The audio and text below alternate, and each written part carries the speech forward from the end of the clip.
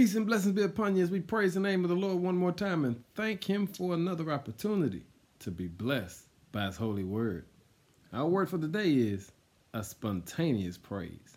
In Psalm 117, we're reminded of how good God has been to us, even though we recognize we don't deserve it. It says, "Praise the Lord, all you nations. Praise Him, all you people of the earth, for His unfailing love for us is powerful. The Lord's faithfulness endures forever." So praise the Lord. When we look back over our lives, here's the truth. We've had to deal with some adversity, some setback, some heartache, some pain, some loss, some disease. We've had to deal with some things that we couldn't even imagine that we would even survive. But man, the shout is, God has held us together through it all. And the psalmist reminds us, when you reflect over your life, that's a reason to break out in praise that you didn't schedule. It's a spontaneous praise because you recognize all of the things that you've gone through were meant to take you out, but God wouldn't let it be.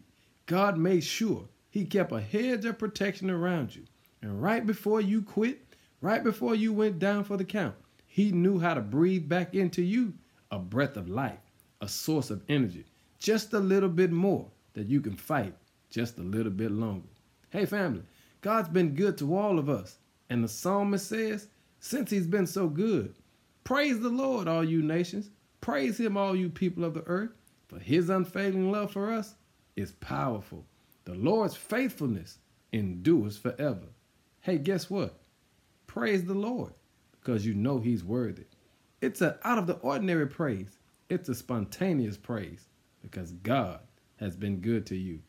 Give it up to Him today. In Jesus' name. Amen.